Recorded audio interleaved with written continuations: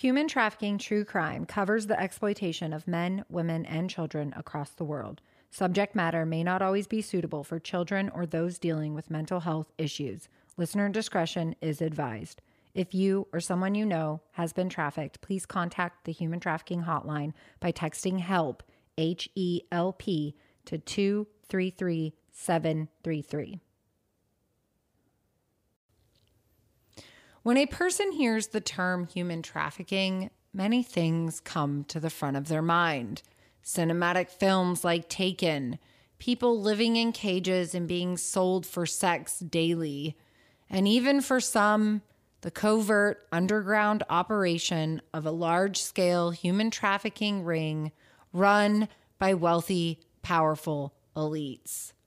While yes, movies like Taken are not stories we hear of often or even ever, it goes without saying it could be possible. There are documented cases of women having been forced to live in cages and being sold for sex. And sadly, we do know there are powerful, wealthy elites who have indulged and partaken in criminal sexual acts against minors. At the top of that list are names we all know from the news and media: Jeffrey Epstein, Harvey Weinstein, and the now defunct royal Prince Andrew, third child to the late Queen Elizabeth. What gets more wealthy and powerful than that? While those names and stories are intriguing and telling, they don't actually paint the picture of what human trafficking can actually look like for some people. One man, a human trafficker, single-handedly connected to a network of pedophiles, used force, fraud, and coercion to lure at least 3 known minor victims to perform commercial sexual acts through a massage parlor business he ran out of his home. This trafficker used manipulation and mental psychological warfare against his victims through discovering their vulnerabilities, ones in which he navigated toward. He had developed a connection to the young adolescent males who were struggling with their sexual identity. This criminal used a unique set of skills he crafted over years of torture and abuse inflicted onto his victims, until a fatal error in judgment on his part and the gut feeling of border agents, which would bring this man down in July of 2012. What unfolded over the following 6 years would become one of the biggest human trafficking stories and convictions here in Texas. With setbacks and errors which occurred because of a lack of knowledge and understanding on the police department's behalf when it came to dealing with human trafficking cases, especially ones involving minor males, there were many lessons to be learned. Fortunately for this case, good prevailed evil, and the victims were able to seek justice despite all of these setbacks that they faced. Tonight, we give the 4 survivors who had the will and desire to testify against their trafficker in federal court the last word.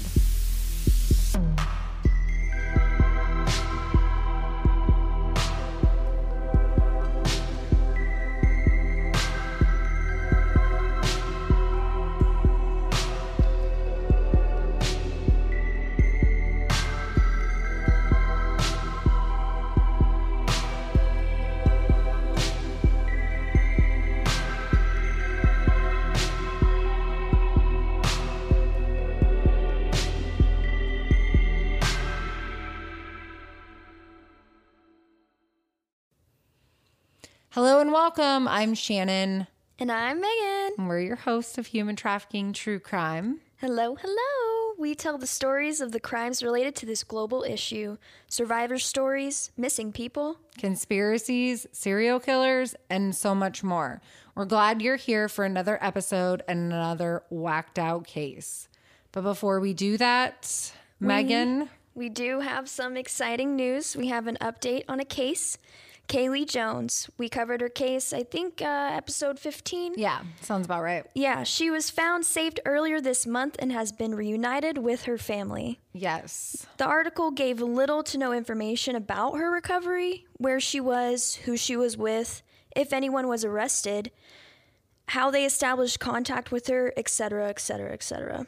The fact is, she is a minor still, and we will most likely not see or hear any information on her case until it goes to trial. Right.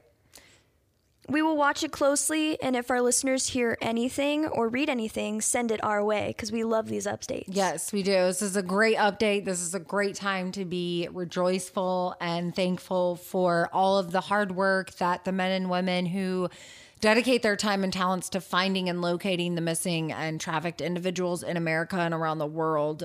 Megan, we all know in today's world, the men and women in blue get a bad rap, whether that is justified or not.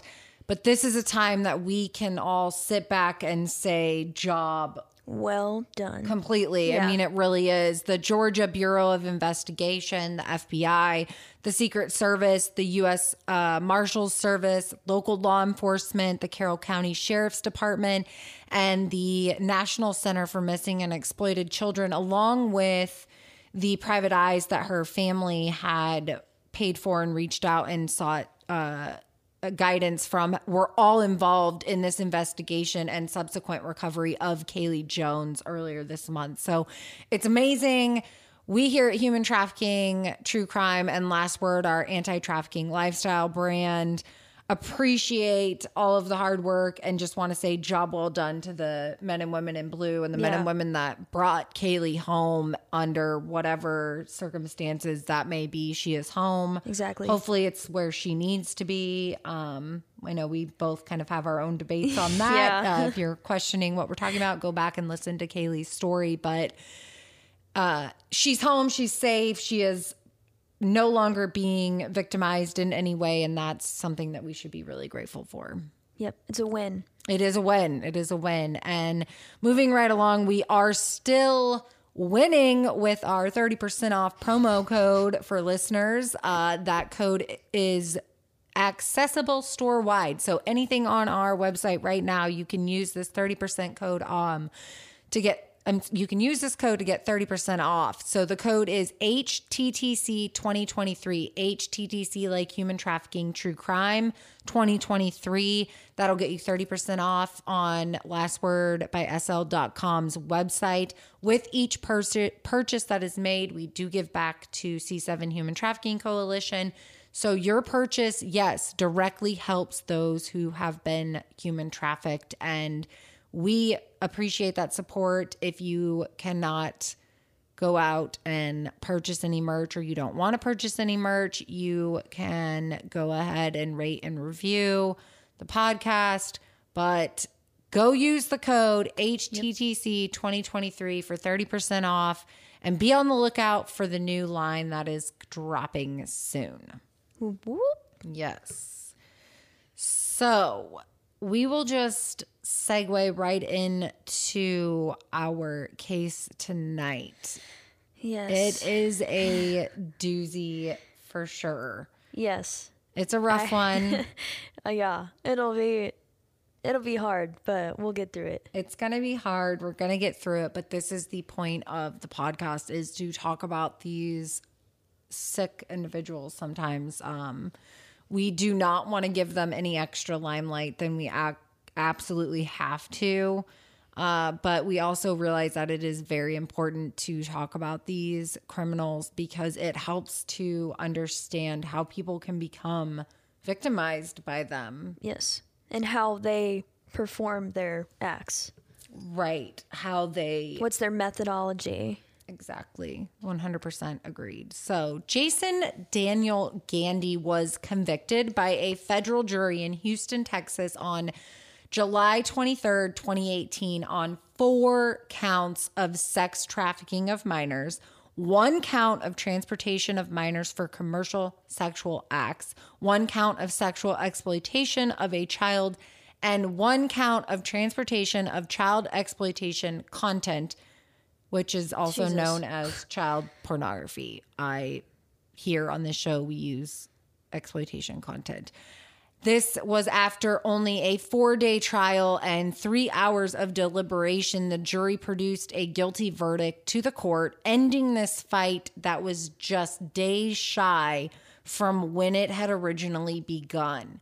This investigation started when Gandy and his minor companion, who we will call Brian, were denied entry by immigration officials from the United Kingdom Border Force at London Heathrow Airport in July of 2012.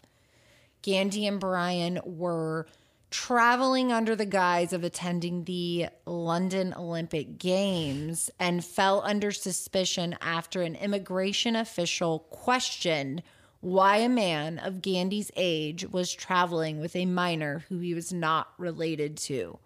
The pair were sent back to their departure location, which was George Bush Intercontinental Airport in Houston, Texas, on separate flights, but not before UK officials had contacted the U.S. Immigration and Customs Enforcement's Homeland Security Investigations Unit in Texas, relaying the information they had obtained. That's some good Border Patrol work right there.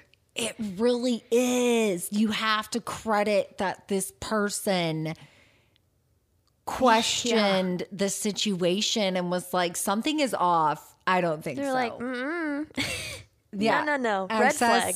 Access denied. Yes. And yes, I don't have any other words other than this person reacted on their gut, and their gut was right because this person ended up becoming a prolific child trafficker. Ugh. So Gandy was a well-trafficked groomer, and like he was well-crafted in grooming and child trafficking by the time he met Brian. They were introduced through a fellow pedophile, and the two had become friends via Facebook, where communication was established. The pair got to know one another. And Brian was only 14 years old at this time, while Gandy was in his 30s. Quickly, right, it's disgusting. Quickly learning Brian was exactly what Gandy was looking for: a young male suffering from socioeconomic status. He was coming from a large family that had little to no money. He was struggling with his sexuality and acceptance. And Gandy wastes no time in grooming poor Brian. Right, and they never do. That's always what they go for. Right, because they have an end goal, and it's to get to that completely. This case is, we haven't even really started, and it's just really disgusting and disturbing, this entire case is. So we're just going to keep moving along because we got to get through it. So 3 days after Brian turns 15, the two meet in person for the first time, where Gandy takes Brian to the mall for his birthday. Shows him a good time. I'm sure, buying him all the things, you know, because he is coming from a low-income family. So, you know, he doesn't have access to the latest fashion clothing trends and music and all of the jam. Yeah. So after the shopping trip, though, Gandy takes Brian back to his home, where he would sexually stimulate Brian until he reaches orgasm. And Gandy would then perform oral sex on Brian and unsuccessfully attempt to engage in anal sex, or what I would say rape. Yeah. Yeah, there's not any other simple term for that. No, and he's a minor, so he can't consent. So that is full-on rape. End of story. So Gandy starts providing his time, attention, affections, these material items to Brian. And over time, Gandy was able to groom and coerce Brian into believing this was love and that he cared for Brian. And this was what providing for looked like. Brian would start to spend the night with Gandy, who continued to sexually gratify himself in the presence of Brian. Piece of shit.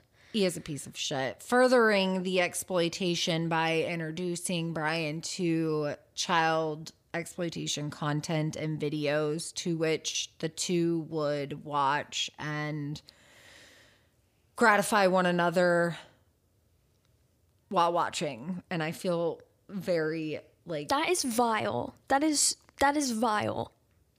Yeah, it is. I feel extremely grotesque just reading. It's grotesque, and I feel disgusted reading some of this. I'm going to be honest, writing this case was probably one of the more difficult ones for me to write, just because I did have access to some court documents that went into detail about some of the crimes and what was said in testimony, and I've scaled it back a lot for this podcast, I will say that. Oh. So with time, Gandy introduced Brian to his massage therapy business that he runs out of the home that he lived in on the corner of Dowling and Trujillo in Houston, Arizona. I'm sorry, Houston, Texas, not Arizona. What? Trujillo? Trujillo. I'm probably saying it wrong. It's in the Houston area. What I did read was that it was like an older historic area. It sounds like it was run down, but he introduces Brian to this massage therapy business he's running out of this home, telling Brian that he can make extra cash by performing massages with him, to which Brian agrees because he needs the money, comes from a low family. And after he agrees, he has these illicit images and shots taken by Gandy of him that are used on the site Craigslist, the Craigslist personal site, which I guess has now been shut down. And he would advertise for massages by an 18-year-old, even though Brian's a minor. Gandy really encompasses everything that a pedophile is. He goes through all of the boxes that you see and hear. Yeah. He is a pedophile. He's an absolute sicko and he's a wacko. And Brian, unfortunately, agrees to this. And even though he's a minor, he agrees to performing 3 massages a week, each massage involving some sort of sexual component in exchange for money. All under the table, I'm assuming.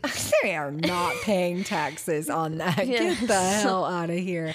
Which we will circle back to that, because can they not then slap him with charges? I feel like, yes, I know where you're going with that. You would think. I mean, if you're going to throw someone the book. Personally, yes. Well, and he's a pervert. So why not slap him with every little Tom, Dick, and Harry charge you can find on Mother Earth? I wouldn't doubt that there's a case somewhere with the IRS against this man. Well, we'll get into all of that. But yeah, so by the summer of 2012, Gandy proposes this idea of going to the London Olympic Games to Brian in exchange for performing massages while in London. Gandy would take Brian to see some bands that were playing in town that Brian was in, I guess, bands that he wanted to see that he... And I'm sure the incentive to go to London was, a big thing as well. Especially if you're coming from a lower income family. Yes. And this dude... Brian agrees, and Gandy pays and prepares for the entire trip. So why wouldn't Brian want to go if someone else is fronting the bill for the flights? He paid for Brian's passport fees. He obtained the notary. It's a great opportunity. So meticulous. Right. And so Brian's looking at this as an opportunity to travel on someone else's dime, not even realizing, I'm sure, at the time that he is being trafficked. So Gandy, like I stated, prepares for this trip by securing the flights. He pays for Brian's passport fees. He obtains a notary, and he even gets a letter from Brian's mother authorizing the 35-year-old Gandy to travel with Brian, who was a minor at the time. Oh my God. Very well thought out. So the mom knew that he was going. Yes. However, what the mother knew at that point is up for debate. No one, I'm not sure. Okay, so through court records, it was learned that Gandy had planned to use the money that they were going to make from the massages that the two would perform on London to fund the entire rendezvous in London. Oh, okay. So, yeah. Nothing's funded for Brian. He's being exploited so that they can both have fun together. Air quotes on the fun part. Right. They have... That is so... Speechless is really what I'm saying. I don't have words. So before I'm just going to keep going. Before the pair departs out of Houston in late July 2012, Gandy gives his laptop to Brian to transport into the United Kingdom. The laptop was password protected, and Brian was not able to access this laptop or the information within it. So they take this 9-hour flight. It goes off without any problem, and the pair land in England's London Heathrow Airport, and they are preparing to go through customs. That's a scary custom inspection. I don't know if you've ever been there. I have. It's quite terrifying. I have gone. I landed there and went through there, and then I flew out of there and went to the U.S. Customs. But yeah, I didn't have any issues with customs. It was when we were flying home. They took everything out of my carry-on and confiscated things. And I'm like, I flew here with this. So yeah, I mean, clearly someone's not doing their job. Mine was with a customs agent. Long story short, I mean, my friend was almost not let into the country. Really? Yeah. So, I mean, just to put it in perspective for anybody who hasn't been there, I've also heard that is the customs there. They will grill you if they have any reason to believe. And I'm sure your friend was not trafficking people, so no. Why was he or she not? She didn't have her, I had all of our flight information to and from for the airport and all of our travel plans. She didn't have any of it. I had gone through, and they refused to let me go back through to show them that she had proof that she had a flight home from London. Oh. And they were like, no, sorry. And I was like, what do you mean? We have to catch a flight to the United States in 8 hours. No, dude, you gotta let us through. Anyways, just so put it in perspective for everybody. Well, these guys were definitely on their game in the UK. This 9-hour flight goes off without any problems. They land in Heathrow. They're getting ready to go through customs, and UK border agents started to feel like something was off when Gandy told them the pair were there to see the Olympic Games, but had not yet purchased any tickets. They hadn't secured any hotel accommodations. And at that point, officials decided to separate Gandy and Brian, who gave agents inconsistent answers as to the status of their relationship, which then prompted UK border agents to contact the U.S. Immigrations and Customs Enforcement's Homeland Security Investigations Unit, which we will call HSI for short because that is a mouthful. So UK officials contact HSI and inform them of this situation. They then deny access into London and into England for Gandy and Brian.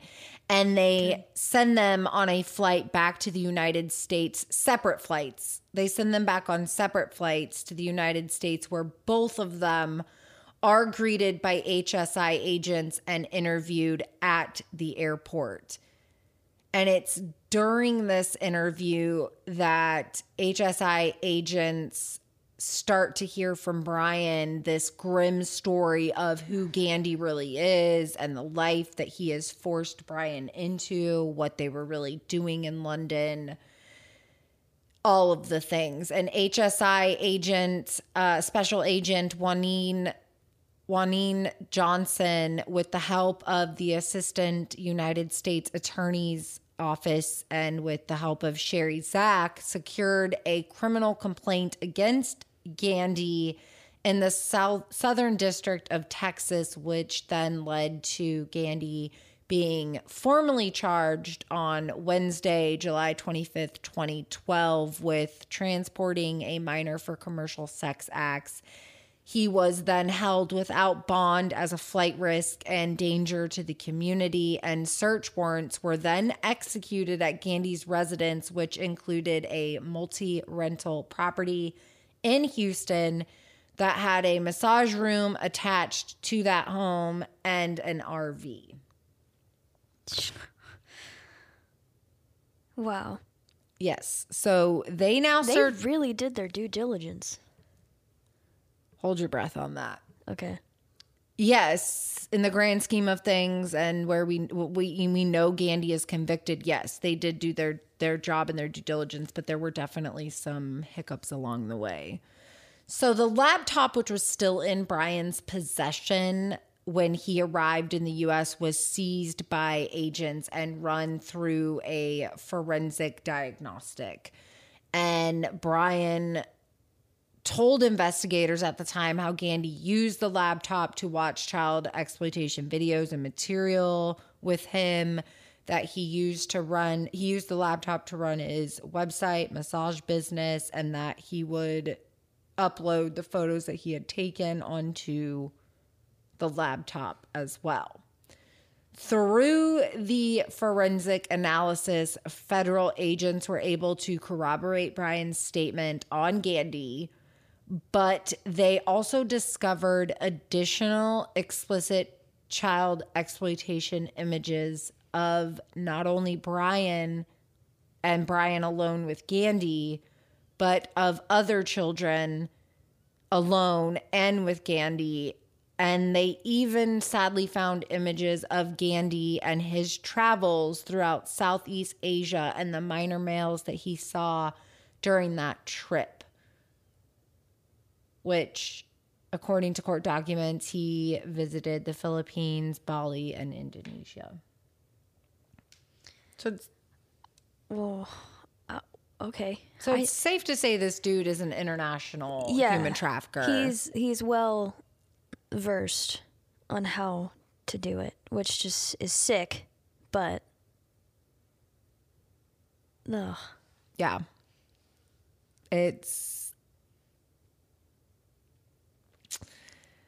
He is a special kind of fucked up. Yeah. He really is. So Gandy would use a public defender, and he was actually offered a plea deal by the DA at the start of all of this in exchange for a guilty plea of transportation of a minor for commercial sex acts and forfeiting all of his properties. Gandy would receive a lower sentence. However, he declines this offer and the case investigation moves forward. What, did he think that he was innocent? Well, I think at that time they were facing, and we will get into this a little bit later, but they were facing some legal issues and they offered him this deal. And I think that he was thinking he would be able to get out of all of it because of the other legal hurdles that they were encountering. And we will talk about that later. Yeah. But he even at one point during the investigation tried to convince Brian to change his statement and even threatened to have HSI agent Juanine Johnson and the state's attorney Sherry Zach killed. Which I would think he would get slapped with some additional charges for that as well. But unless they couldn't prove it or it wasn't worth their time, I'm not really sure. But according to the court records that I read, he attempted to have them. I'm sure that's not the first time. Or just said it. Yeah. So investigators know at this point that Gandy has other victims. They have definitely discovered this through all of the explicit content and material on his computer, and they know the importance of getting in touch with these victims to help secure and lock this case down and get this creep ass off the street. So in an effort to locate these individuals, the feds put out a public plea for help on February 21st, 2014, asking anyone with information on Gandy and any potential victims of his to contact investigating officials. It was from this national release in 2018 that HSI agents and prosecutors were able to identify an additional 3 victims of Gandy, all minors at the time of their exploitation, ages 15 to 17 years old. And from this statement given by these men, the state was able to slap on additional charges for Gandy, which included production or attempted production of child exploitation content and transportation of child exploitation, bringing it to a 7-count indictment at this point. So gross. Which a 7-count indictment, sounds solid, right? Sounds pretty. Yeah, that does sound pretty solid. Like they're nailing him with everything that they can, potentially. You would think. You would hope, right? So through the additional victims that stepped forward, the investigators were able to learn that Gandy's grooming, his manipulation, was a gradual progression on his victims. While all were exploited at various levels, the escalation in Gandy's tactics had grown from his first known victim to how he was then exploiting Brian. The mental and sexual abuse antics, his grooming techniques, and just brazen anti-fear of retribution intensified with each victim. And Gandy learned how to use his tools to coerce each victim based on their vulnerabilities. He's a master manipulator and a master child groomer. He really is. And as much as I know we don't want to talk about him, there's so much we can learn from his techniques and what he did to help, and just the actual prosecution part of this, which we will get into. I understand it's hard and the mistakes suck and you can't go back and change it, but what we can do is learn from them. And I think there's a lot that we can learn from this case. So the other interesting fact that came about through this investigation and discovery of the victims was that after his first victim, all of Gandy's following victims were young, Hispanic, effeminate males with very boyish builds, each homeless or experiencing a level of homelessness, and all of whom were seeking a level of acceptance in their life and struggling with their sexuality. So he found his type. He absolutely had a type. He had a type 100%. Now, that type changed because we know from court records, Gandy assaulted a victim who we will call Thomas in the summer of 2005. Now, Thomas was ID'd by law enforcement as being Gandy's first known victim. And Thomas was a white male with light hair and light eyes when all of the rest of the victims were Hispanic. So he did have a type. They all of them were struggling with their sexuality. But as far as appearances and ethnicity, from what we learned and the victims that have come forward, there could potentially be more. So we don't know. Right. But what we do know is victim number 1, Thomas, who was ID'd by law enforcement as being Gandy's first known victim, was a white male, light hair, light eyes. And he met Gandy through his father, who happened to be a massage client of Gandy's. Which, if that's the case, and we know that Gandy was running an illegal massage, can Can we connect those dots? criminalize this dude for it? So by the summer of 2005, they have established a relationship, a rapport with each other, and Gandy lures Thomas to his property under the guise of having him fix a tractor, along with doing some handiwork around the property. Thomas was only 15 at the time, and like I had stated before, he was definitely struggling with his sexuality, and he unfortunately begins to develop strong feelings for Gandy. And it's here on this property that Gandy eventually sexually assaults Thomas inside the RV in which he lived.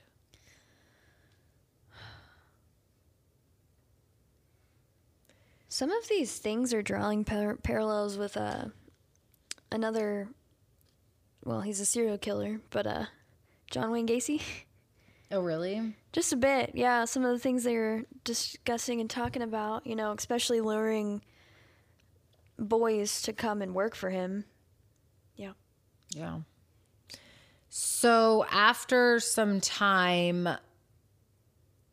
well, let me back up. The exact length of time which Thomas was sexually abused by Gandy is unknown to me. But what we do know is that Thomas never performed any sexual commercial acts for Gandy through his massage business. Thomas was abused and manipulated only by Gandy. And by 2006, he was pretty much done with Thomas and was moving on to his next victim. After some time, however, Thomas returns to Gandy hoping to reconnect. Since Gandy was his first love, there was this sense of trauma bonding, a connection between the two of them. Only Thomas discovers that victim number 2, who we'll call Dustin, has since taken his place. So Dustin, the second minor victim to step forward, was abused the longest by Gandy, spanning from 2006 to 2008, starting the pattern of providing that love and acceptance. He offers a place for Dustin to stay, which leads to the sexual assault and exploitation of Dustin in the same manner as Thomas. It's during this period of Gandy exploiting Dustin that his crimes and exploitation of his victims starts to expand, taking it just a step further. He introduces Dustin to his massage business, where he first provides a massage to Dustin.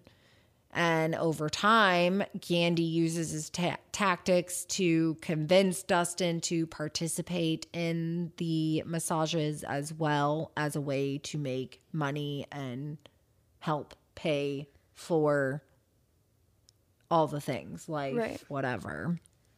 He's definitely, you can see his thought process coming together of how he can do this in a way where he won't get caught, but also keep these boys compliant and ready to serve him, essentially. Yeah.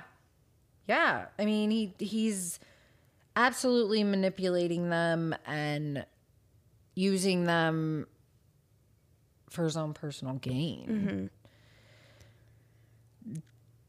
Dustin's destitute and he has a lack of resources, so he agrees. And Gandy starts taking half nude and nude photos for their advertisements that are then placed online. And during these massages, the clients Gandy booked would receive it. Basically, it's the term we all know, happy ending massages. They go in for a massage and they walk out being satisfied in some form or fashion.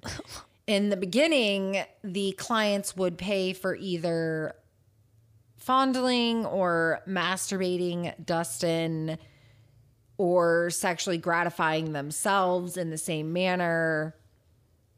And I think what we need people to know is, one, I know it's not funny. It's just awkward sometimes, and I'm not laughing. But what we need everyone to know is that Basically, the more the client requests, the more money Gandy is now making.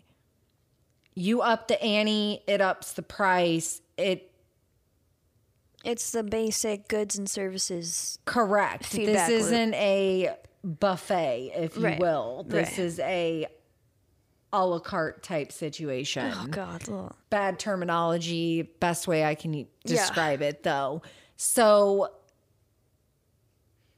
Gandy starts introducing Dustin to clients that are now demanding more, which further increases this abuse that he is receiving at the hands of Gandy. Right. It's just so... And I'm sure he has an idea that this is wrong, but it's the only thing that he knows at this point in time. Well, and I think, too, you're also looking at younger adolescent kids. So when they're probably looking at this as, well, he's an adult and he says it's okay, or all these other adults are coming and doing it. Is it really a big deal? Like, I'm sure he starts questioning his own reasoning. Yeah, there's a huge thought. I'm sure there's so much thinking going on, and just guilt and shame mixed with, well, everyone that I know is doing it, so it shouldn't be that bad, right? Right. So Jose Alfaro is victim number 3 who testifies at trial. And we covered his case here on Human Trafficking True Crime a few episodes back. We encourage our listeners to go and listen to his story in full. But Jose, quick rundown, had left his abusive home at 15 after being kicked out of his less than accepting family for being gay. After being forced to choose between conversion therapy camp or being homeless, Jose starts bouncing around and couch surfing until he lands in the home of Gandy, who he had met on a site called gay.com. Jose quickly moves in with Gandy, and he wastes zero time introducing Jose into the massage business to help him make that extra money that he needs, right? Jose is homeless essentially, and he needs that money, so he takes this offer up. And Jose states, like the other victims did when they testified against Gandy, that the massages had started out with just fondling, masturbation, and or molestation. However, though, with time, the abuse would start to increase, where oral was performed and eventually sexual intercourse was had, either receiving or giving.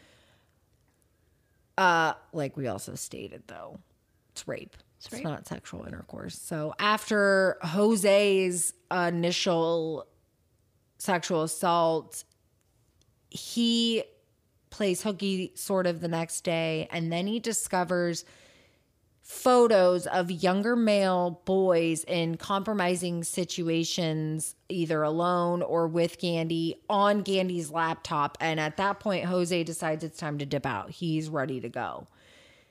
And it's not until years later when Jose sees the alert from the feds on Gandy's case that is explaining Gandy had been arrested and they're seeking information on other survivors. It's at that point that Jose then reaches out to the HSI agents and gives his statement, to which he then testifies. And according to several articles I read, it was one of the stronger testimonies that was given at trial by the survivors. Right. And if I remember correctly from our episode, it was incredibly heartbreaking for Jose as well. Yeah. To relive that. Yeah, and from what I read, it sounds like he was, at that point in time of the survivors, the one with the most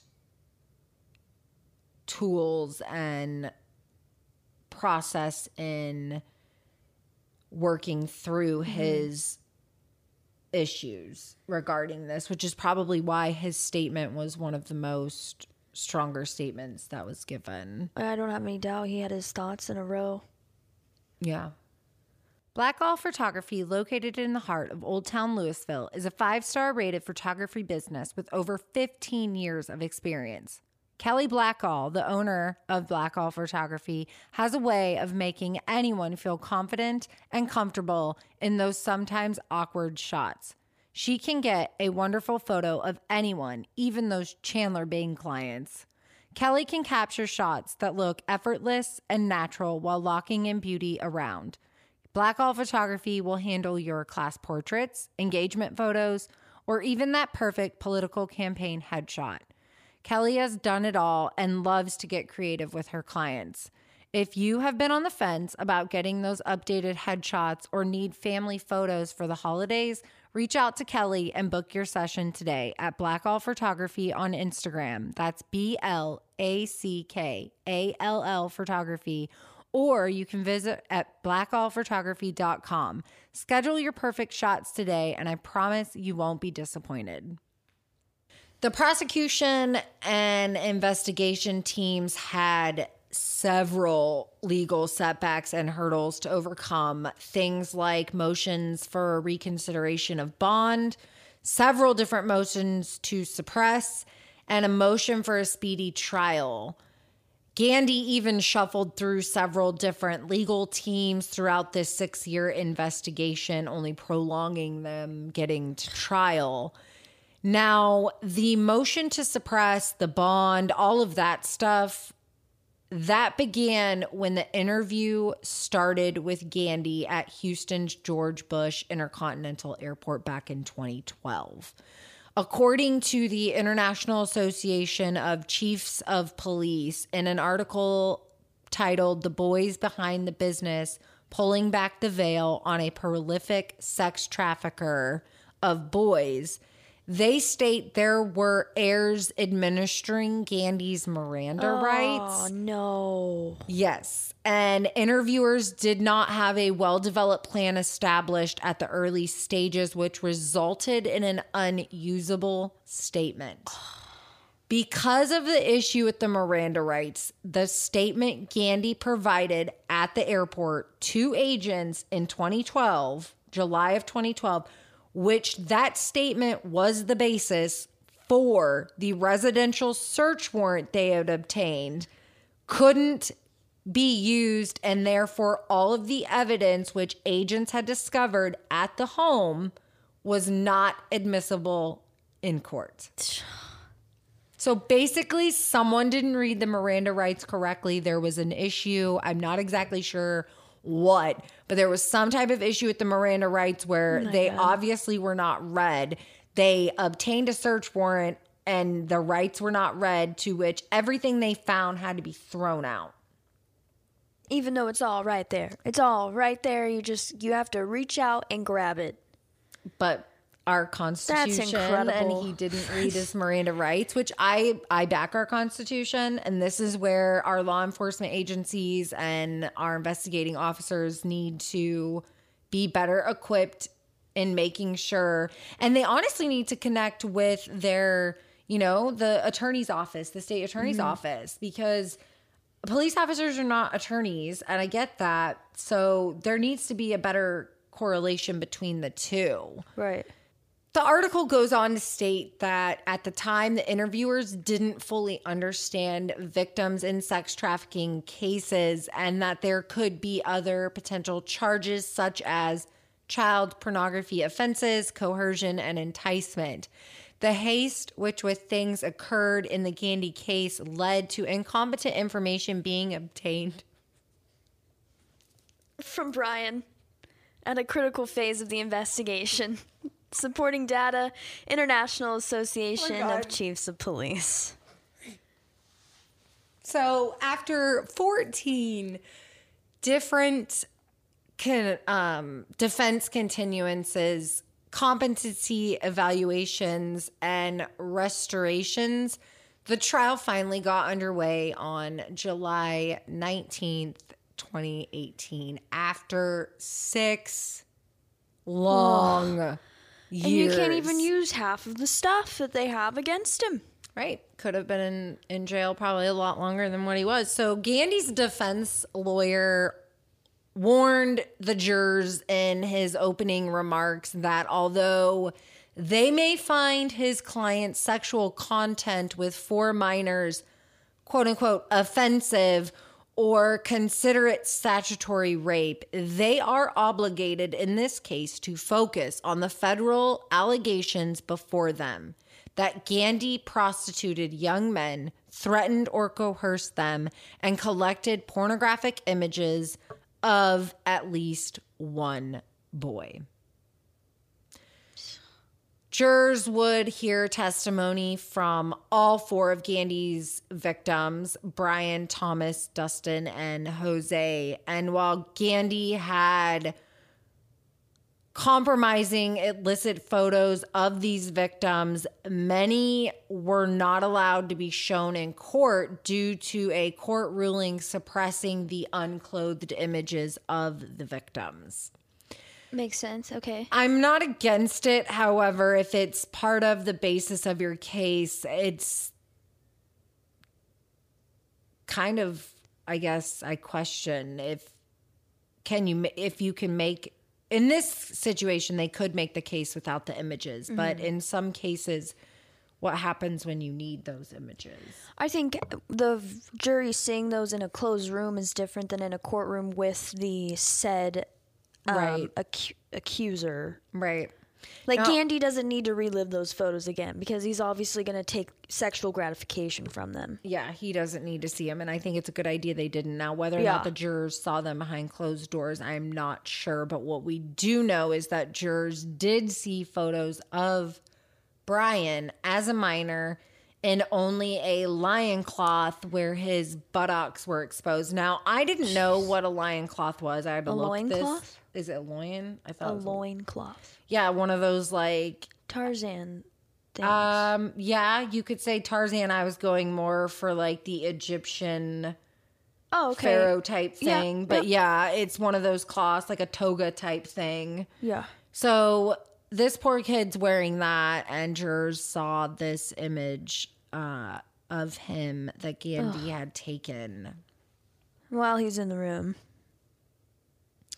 Yeah, and the jurors also saw other photos of Gandy and his victims in less compromising situations, but all horrific and all child exploitation material. Mm-hmm. So there was a brief delay in the trial of Gandy after he suffered an injury that he explained as an attempt to commit suicide, showing up to the court afterwards in a bandage around his neck.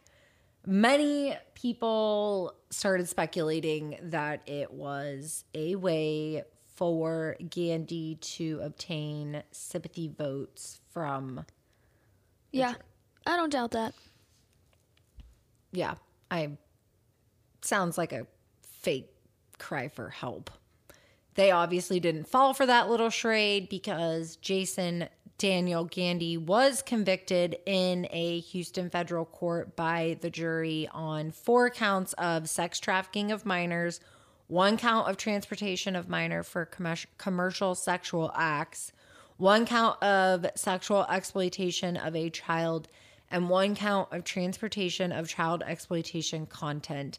His trial only lasted 4 days, and the jury only needed 3 hours to find him guilty of being a pedophile and a human trafficker. That is fast. Is really fast, and it makes me wonder that it makes me feel like the state and the prosecution really had solid, even though they had those setbacks, they had solid evidence to bring forth to and conviction. You know, witness testimonies, victim testimonies, I feel like did a lot.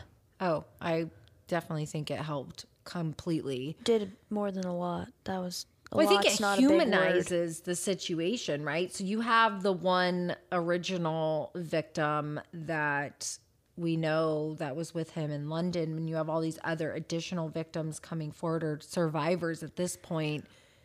It humanizes the story of seeing each individual and who they are and how they have suffered at the hands of Gandy. And how they were manipulated and coerced into doing what he wanted them to do for his own gain. Yeah, completely.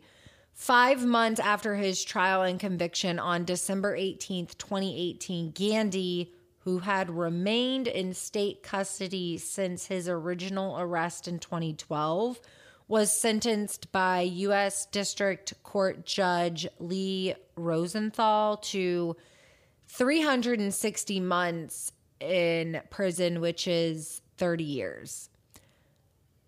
Following this release from prison, Gandy will be on a lifetime supervised parole. He will have to comply with numerous requirements designed to restrict him having access to children and the internet, and he will be required to register as a sex offender. I think he should have gotten more.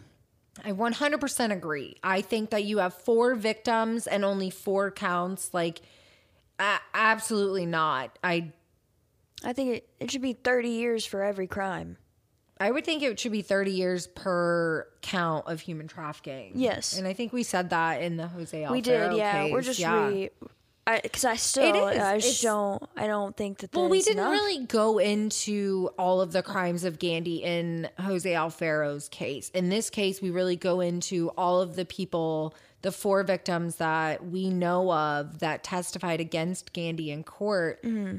And it just doesn't seem like a lot of time for, I mean, he was 30, I think 5 when this started. I think he was 41 ish, give or take, when the sentence when he got sentenced to this crime. So he's going to be out. He's going to be 70. He'll be out. And who knows? Could he potentially be up for good behavior at some point? Oh. So in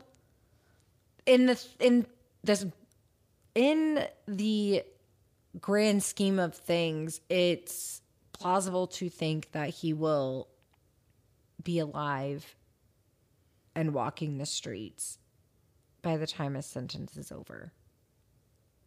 Like, his sentence will be over and he'll get out of jail. I'm also not sure if he's going to last in federal prison. That's a great comment, and I wonder the same thing.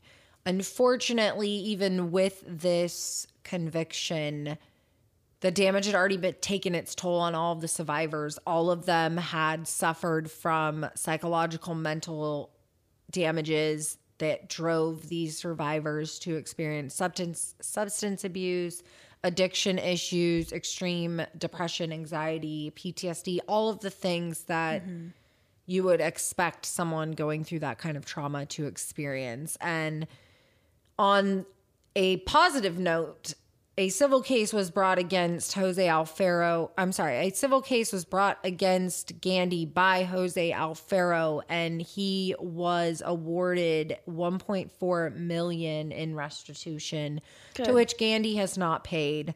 I think the last thing that I had read on that is they are trying to work around some legal things around that and his assets and all of that. But he did win that case, and rightfully so. Good, yeah. In an article from the Evening Standard, Mark Dawson from the HSI stated, "Thanks to the outstanding partnership we have with the UK Border Force, we have sent a resounding message that the global law enforcement community is united in our mission to bring those who victimize children to justice." And I thought that was very good art. That's a good quote. I thought that was a good quote. And it is. Yeah. It was a great partnership in somebody in the UK recognizing something was amiss, and they crossed their T's, dotted their I's, and they went with their gut. They felt something was wrong. They went with their gut, and it led to the discovery of this prolific human trafficker who exploits young boys. And now he's in jail all because he questioned something. And set up a cornerstone for them to now look in a new light how people can traffic other people and exploit them. Yeah, absolutely. And from that international police chiefs of police article too, they talk about how they can learn from this situation and how they can better be equipped to handle the situations when they're in the moment so that they don't have to deal with these legal issues later on, and that they get testimony correctly. And they did state that the interviewers didn't really know how to interview the victims. Because it was a fairly discovered thing on a world platform. I guess that might be a good way to put that. Like, human trafficking's always been around, but I feel like it came to a head in the 2000s. Yeah, well, I mean, you're saying this happened all in 2012, so I think that was like right around when people were really starting to take more interest in human trafficking. We're seeing the patterns throughout the stages in the world to come to these conclusions. Yeah. I don't know what I'm saying. Well, it's either way, it's a great partnership. It was a great opportunity to work with cross-functional nations, across the world in recognizing the issues at hand. But also, I think it speaks volumes for law enforcement to be able to say, hey, we know we messed up. We are aware we messed up, and here's how we messed up, and here's how we're working to identify how to fix that for the future so that that doesn't happen again. And like I said, fortunately for this case, evil did not win, good prevailed, and they were able to seek justice. And good on the victims, too, for being able to give their impact statements in front of a jury in order to help put him away. Yeah. And to relive all those traumas that they had already previously experienced, and hopefully were able to heal from and move on. I know that brought a lot back for everybody, but it takes a lot of courage to get back up there and do that again. Yeah, it really does. So we wish all of those survivors a life full of happiness, and hopefully they're able to, like you had said, overcome and move past these traumas and put them in the past, essentially. It's definitely a hard case, this one. This Jason Gandy was a hard case to cover, but unfortunately, sometimes we do have to cover these cases because there is lessons to be learned. We know that law enforcement is not exempt to error. They are human and they make lapse in judgments all the time. And so one thing that I think is the best to take away from the Jason Gandy case is how law enforcement handles these situations when they are interviewing these trafficking survivors, because they're not always forthcoming, and how you handle a female trafficking victim and survivor is not going to be the same in how you handle a male. And even from female to female, that scenario and situation will be different, but it's vastly different when you have a male, and how you approach that and how you combat that issue is something that we have to learn from so that we can stop this. Mm-hmm. Do you want to do our weekly spotlights, Megan? Yes, I will take those on. Alrighty, first we have Heather Danielle Cannon. She was 15 years old when she was last seen on August 27th, 2009 in Athens, Texas. She is described as a white female with sandy brown hair and green eyes. She was approximately 5 feet 5 inches tall and weighed around 140 to 150 pounds when she went missing. Heather was last seen in the company of her biological father, Gerald Allen Whitley. Heather had her ears, navel, and tongue pierced when she went missing. Anyone with information is asked to call the Henderson County Sheriff's Office at 903-675-5128. Next, we have Robert Wayne McCullar, who was 39 years old when he was last seen on February 20th, 1995 in Denton, Texas, where he walked away from his Denton State School, a facility which houses mentally disabled adults. Robert is described as a white male with brown hair and brown eyes. He was approximately 5 feet 7 inches tall and weighed around 195 pounds when he went missing. Robert is severely mentally disabled and has the mental capacity of a 5-year-old. Limited verbal skills, but does know his first name, and Robert suffers from violent seizures and requires daily medication. Anyone with information is asked to call the Denton Police Department at 940-349-7974. Last, we have Kristen Fountain, who was 13 years old when she was last seen on August 31st, 2001 in Houston, Texas.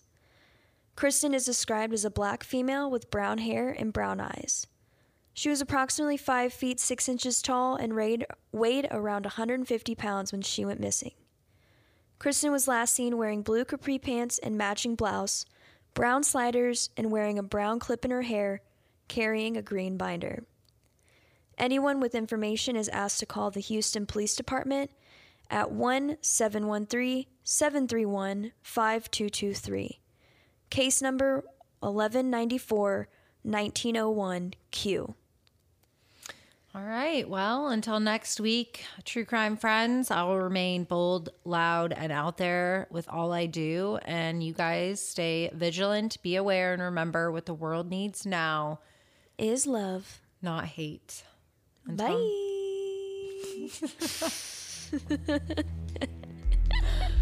Until next time, guys.